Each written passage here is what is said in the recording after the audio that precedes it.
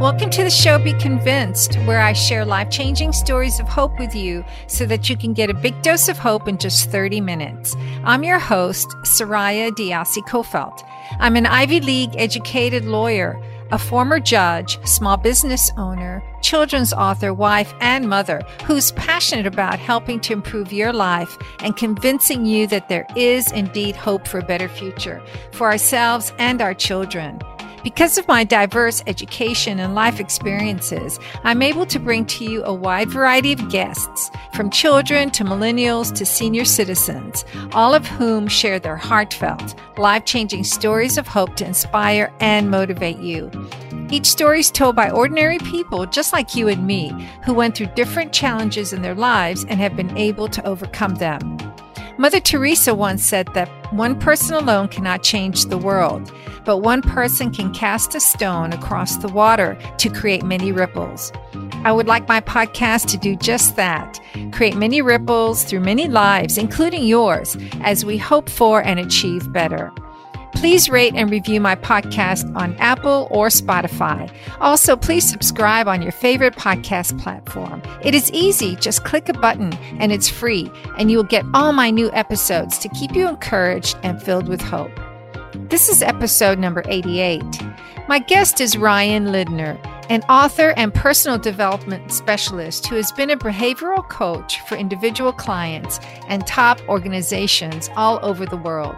What I find so impressive is not only Ryan's ability to successfully cope with his many personal challenges, including anorexia, anxiety, and 2 cardiac arrests, but also his educational background and wealth of professional experience. He openly shares how his personal health challenges have helped him to become a better behavioral coach. We also talk about his book, The Half-Known Life, What Matters Most When You're Running Out of Time. He wants it to be a catalyst in your life to bring about lasting changes and improvements. Please stay tuned. You will indeed be convinced and filled with hope.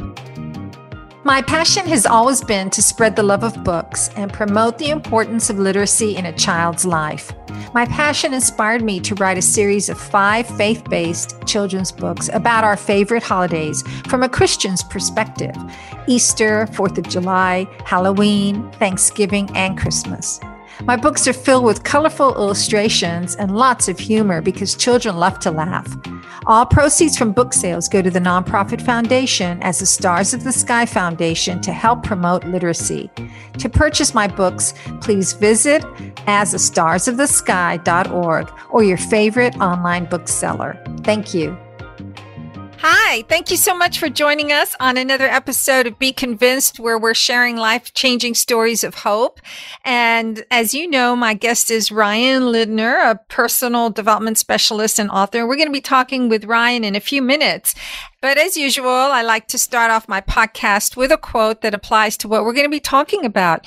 And the quote comes from Ryan, and it is, "If you aren't living, you're dying." So Ryan, welcome. Thank you so much for joining us on Be Convinced. Oh, my pleasure. My pleasure. Thank you for having me. And you have such a fascinating background, and you've been through a lot of health issues. And what I wanted to do before we talk about your book, and the book is titled The Half-Known Life, What Matters Most When You're Running Out of Time.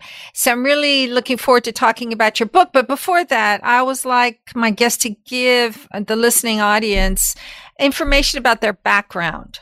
Yeah, absolutely. I've been a coach for many years, and nothing I ever planned on doing. I never knew it was a career option, but like many coaches and those types of professions, I was seeking something more for myself. You know, I grew up still definitely an introvert, extremely introverted. Yes. I grew up with really, really bad anxiety, real bad stage fright, public speaking, people pleaser that had no boundaries whatsoever.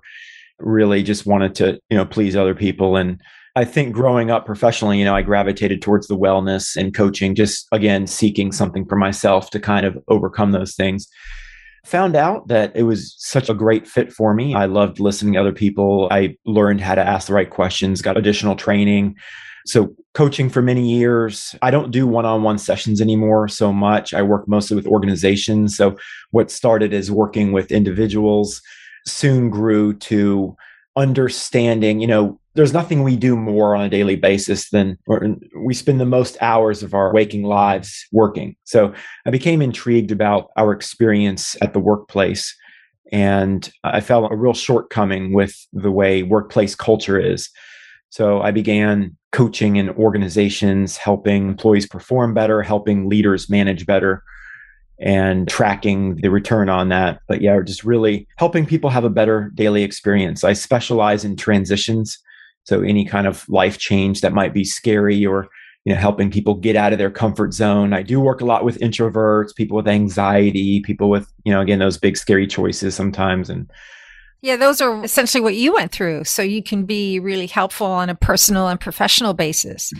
Yeah. So, being with anxiety and, being introverted, and a lot of my clients would be surprised to probably hear that I'm introverted because, yes, again, one-on-one, introverts are usually, oftentimes fine. But with big groups, that was really the struggle there. And it was made worse by my self-dialogue. So really the way I thought of myself, my self-esteem and so forth. Once I actually scored what I would call my dream job. I had a really great contract working for the military, actually doing coaching, doing health and wellness coaching. And I actually had 2 cardiac arrests. I was there for maybe a month or something like that when I had the cardiac arrest. Yes. And it totally transformed the way I do coaching sessions. But it was such a tough time for many reasons because, first I had just started working there. So I had no paid time off. My insurance hadn't kicked in yet. Yes. Mm-hmm. So I was back at work 5 days later because I had the financial need. But it drastically changed the coaching sessions. I mean, I was doing virtual sessions at the time and telephonic. So it was all over the phone. And I'd be connected to all these wires. And so clients, they couldn't see.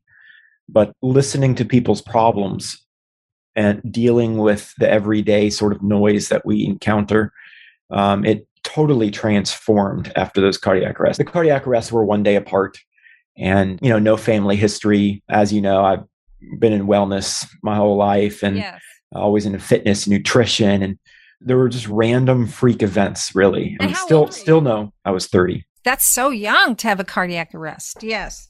Yeah. And no real underlying cause is still revealed. I'm in my 40s now. No cause. The closest that I can understand after years of searching is I have maybe some electrical problems. And, I'm dizzy basically 24/7 to varying degrees.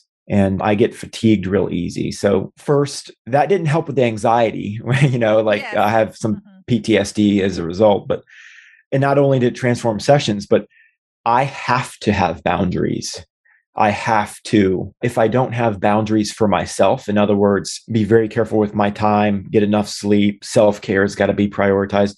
If I don't prioritize those things, I get sick. My blood pressure does these weird things and I get lightheaded and clammy and I start to go downhill. So I have to have boundaries. And so when I work with clients, I do understand sometimes the chronic illness side of things. And also when I'm working with them to create boundaries, I truly get that in a unique way.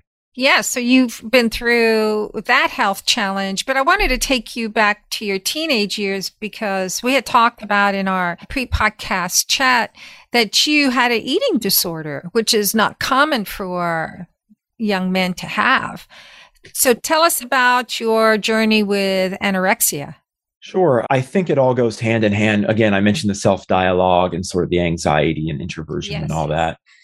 And I felt like my whole life, I have, OCD tendencies. I mean, I had really strange habits as a kid. I had a rule like 1 item per drawer. And I was like, just great. But it was all for me to sort of control my environment. I felt like it was out of control. And if socially I didn't feel like I fit in, at least I could try to control things. And when I found out, I remember actually the day it started. Yeah, I can actually pinpoint That's it. amazing. Yes. Yeah, someone said something to me. I think I was 9th grade, and someone said something to me in the cafeteria. And it was just this really ugly thing.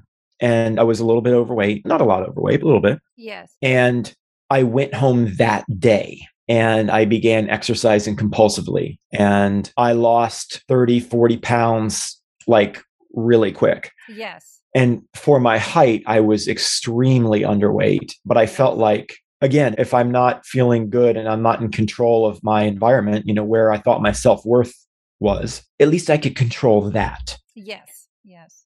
And I started, the exercise, I started getting oh, you're losing weight. And of course that made it perpetuate. Yes. Oh yeah, at least I'm good. I'm getting some kind of praise here. And I joined a track and field team, cross country and all that. Now I was totally compulsive with it. But again, at least I felt like I was good at something. I had an identity there. Whereas, if I wasn't getting approval from other people, at least I found something. And my partner at the time was bulimic, and she was also a compulsive exerciser. So for anybody, who can kind of relate, the exercise with the eating, those two things, the exercise would be hours and hours and hours. My diet was extremely poor. In fact, as I went through school, I only ate stuff that was, for a while, people kind of made fun of me, but not in a kind of in jest though. A lot of what I ate was just white. It was egg whites, cottage cheese, just. Oh my goodness, yes. But and you said your girlfriend was a ballerina, so that was even, yeah. Yeah, she was a ballerina. Of course, that environment sometimes cultivates those feelings of where your worth comes from and the need to control that. And then you're still dealing with the anorexia to date, or how do you feel now about that condition? I don't know if I'm dealing with it. I'm dealing with it in a sense that the underlying self-worth being enough, that driving factor for a lot of those things, the need to control my environment, that's always in my periphery. Now, I'm always working on it. Again, big advocate of personal development, as a coach and things like that. But I don't know that anyone finds a cure or anything. I think sometimes it's the way we're wired, we're hardwired and things like that. But what I have developed is a way to change my habits, change my thinking, and just become really aware of sort of the internal dialogue that I've had. So, yep, sometimes, I'm a person and sometimes I do revisit some of those things, particularly with the anxiety. Yes. And the need to control. But I think in terms of being at a healthy weight, I do feel like I'm at a good spot. I'm still very much into fitness, but cardiac arrest really made me revisit a lot of those identity things because there are some things I can't do ever again. So when you can't do certain things ever again, you go, well, what's really important. So that's true. That's true. So you have the personal experience of dealing with anorexia and anxiety and some other ailments, and you've been able to really deal with them very well and become a personal development coach. Tell us about your educational background, because I think that's always important. You have the personal and you have the educational that sort of solidifies you to now be advising people who come to you. Yeah. So my undergrad degree is in health and human performance, basically how we perform, exercise science, nutrition, that kind of thing. And then I went back, got additional training for kind of the holistic piece of, and also working with organizations as well. So it's more in education and with the health, the change, basically behavior change concentration. And what's your master's degree in? It's in education. Yeah. So really creating those programs for change for organizations. And then my doctoral work is more in leadership. So leadership, again, organizations. I think, there's certainly a tie between, I always say, hire people, not roles. And that's really the center point of the focus of what I do is look at organizational culture, track turnover and things like that. And I think when, we've all heard the saying, people don't leave bad jobs, they leave bad bosses, but they leave bad situations. And the minute an employee feels like they're a role and not a person, then they feel a disconnect there. Yes. And they're more likely to leave. Yes. And a lot of employers don't get that. Yes. And as a small business owner and having employees over 20, 25 years, I fully agree with you. You hire people, not roles. But it's something I've had to go through and I had to understand and become better at as a business owner and a manager to do that. But I so totally agree with that. And then you're also board certified as a coach. Right. I do a lot with coaching for sure, licensed there. And then I do a lot of managing projects too. So on the business side, I've got a lot of project management type training as well. So about how many years have you been doing the coaching? in different capacities, in different, I guess, settings, I would say just about 20, a little under 20, maybe 20 years. Yeah. 17, 18, something like that. Yes. Yeah. So now you're able to more specialize into working with organizations. Absolutely. Yes. Absolutely. So you've written a book. And again, the title is The Half-Known Life, What Matters Most When You're Running Out of Time. And that was released just in April of 2022, a few months ago. Yeah. And I think when people see the title, they think, oh, well, he had the cardiac arrest, and that makes sense. But It's actually inspired by a quote from Moby Dick, the half-known life piece. And to me, that means the inability for us to always see ourselves. I've had psychologists as clients, military generals. The first time I had a psychologist, I was kind of like, well, I thought they were supposed to have it all kind of figured out. Yes. They're psychologists. But then I realized very quickly that, we're all people, we're all human. So and true. It doesn't really matter how smart you are. You could be brilliant, but I think we can help other people. But in terms of seeing ourselves, that's sort of different. And I thought that's interesting. And that's really what the book is about. It's about the exploration of, of yourself, what your identity, what does that mean, the word identity, and exploring habits maybe you can't see, your blind spots. And, if you ask someone what's important to them, what their priorities are, they'll tell you. They know, oh, it's family, it's this and this, but they don't reflect it in their daily life usually. Yes. So that's what I focus on, the exploration of kind of what they can't see. Yes. And you had mentioned to me also when we first chatted that we don't have to wait for this life-changing event to happen. It's within our powers to begin this transformation. So why should a listener purchase your book over all the other self-help books that are out there? A lot of self-help, or sometimes I hear to it as shelf help. People get it and it sits on the shelf. But yes. Most self-help books, and some are very good, don't get me wrong. Some are not good and some are, but most of them are programmatic. So you've got like a series of steps. Do these 5 steps and you will accomplish your dreams just like that. And if you have 10 gurus, you're going to have maybe 10 different ways of doing things that they say is the way. Yes. So some of the advice is very good, but this book is not more you have to do. It's not more steps for you to remember. It's more of the exploration behind who you are. You're the expert on your own life. So it's kind of a coach approach. And I look at it like this. Most self-help treats symptoms, not causes. So like if I were to go and help a hoarder and I could help them get organized, I can give them self-help books, I can clean their house for them, I could do all kinds of things, but they're going to hoard again in a week. Yes. Because we haven't addressed the underlying cause of that. And that's in their minds. So my book isn't just like, here's 10 steps, says the guru, and do this and you'll, live happily ever after. Yeah. It's more of really asking tough questions and getting to, the real parts of your lives and exploring what that is. Yes. And what do you want a reader to walk away with? I think I would love for the book, I hope it's a catalyst. I hope it's a catalyst for someone. Most of us, we don't make any real profound change until, again, as we said, a trauma occurs. Yeah. Now, you don't need a trauma to change, but a trauma, it gets them off the to-do list. It quiets the noise for a moment, and then they can really reflect on their lives. Now, again, it doesn't take a trauma, but I think it does take a catalyst. And hopefully the book is that, where people step back and say, whoa, and maybe have a look at those blind spots to where they can actually change. There's some strategies, there's some tips in there, but really the focus on the book is really the exploration. Yes. And I love that word catalyst, because that's what we need often in our lives to, as you say, we know it in our minds, but to actually bring about the everyday change or transition, we need that catalyst to do it. And I think that's a wonderful word. Very active word. And your website is what, Ryan? It is rslindner.com. So RS is in Sam, and then Lindner, LINDNER.com. Yes. And my book is halfknownlifebook.com. Yes, and they can find out a lot about you on your website.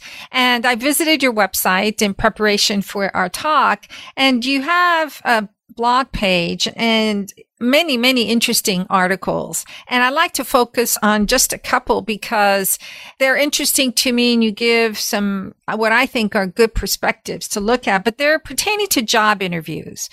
So there are two that I've read on your website.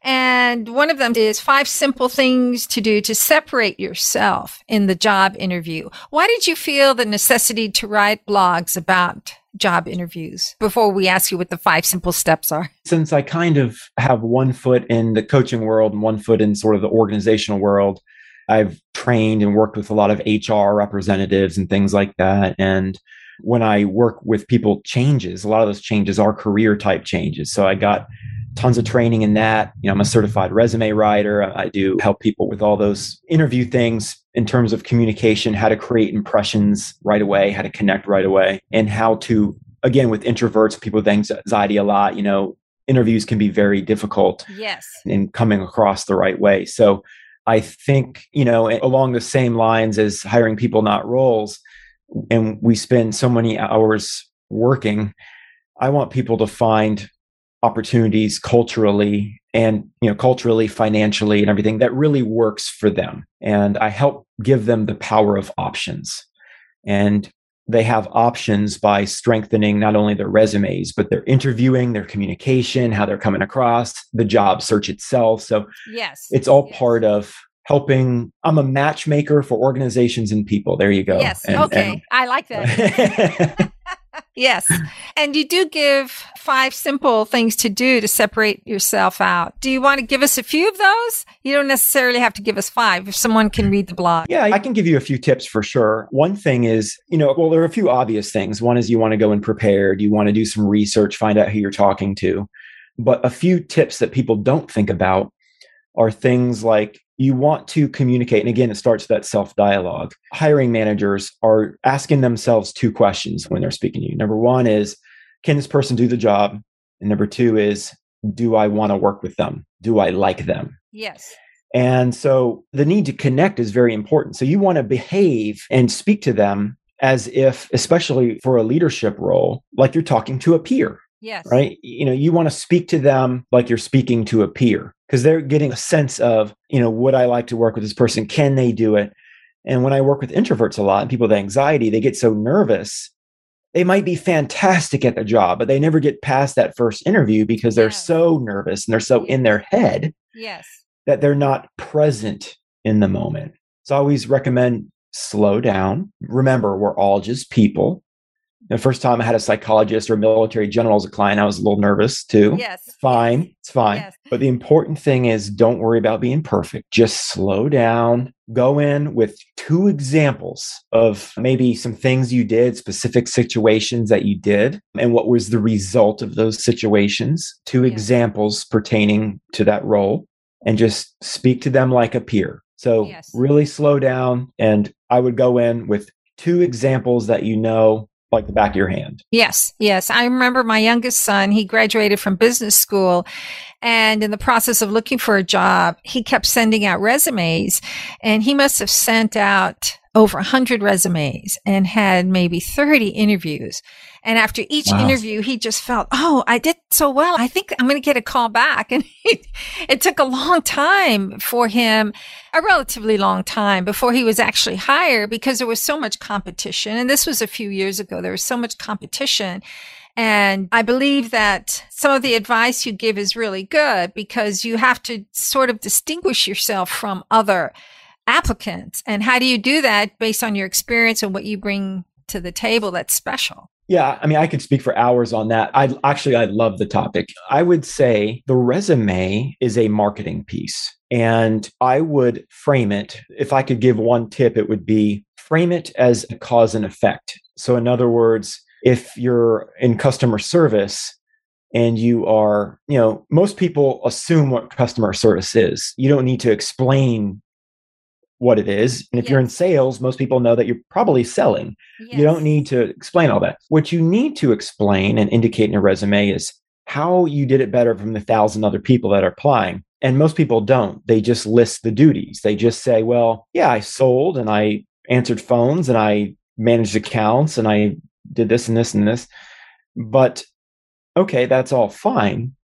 But what people care about is how you did it better than the other people. So I always think of it like cause and effect is you did this and this was the result. Yes. You did this and this was the result. Yes. And I would say, 3, 4, 5 bullet points per role that really reflect why you're a better choice than someone else. Yes. And I think that's a really good point to get across. Well, Ryan, we're coming to the end of the podcast, and I just wanted to mention your book again, The Half Known Life, What Matters Most When You're Running Out of Time. Where can the listening audience purchase your book? I would say that the best place is probably Amazon, and they can also, it's linked through my website and my social media as well. Yes, great. Well, I wish you all the best in all that you're doing. And thank you so much for being a guest and inspiring us on how we can take action and have this catalyst to then bring about transformations in our life. Have a wonderful rest of your day. You too. Thanks for having me. Thank you for joining me on my show, Be Convinced, as we share with you life-changing stories of hope. Please visit my Facebook page, Be Convinced VI, and like and follow me. I post weekly about upcoming radio shows and podcasts. Please also visit my website at SorayaDiassiCofelt.com, where you will be able to read more about me and access my podcasts, which are all designed to give you a big dose of hope in just 30 minutes. Let's contemplate on what the great Dr. Martin Luther King Jr. once said. Use me, God. Show me how to take who I am, who I want to be, and what I can do, and use it for a greater purpose than myself.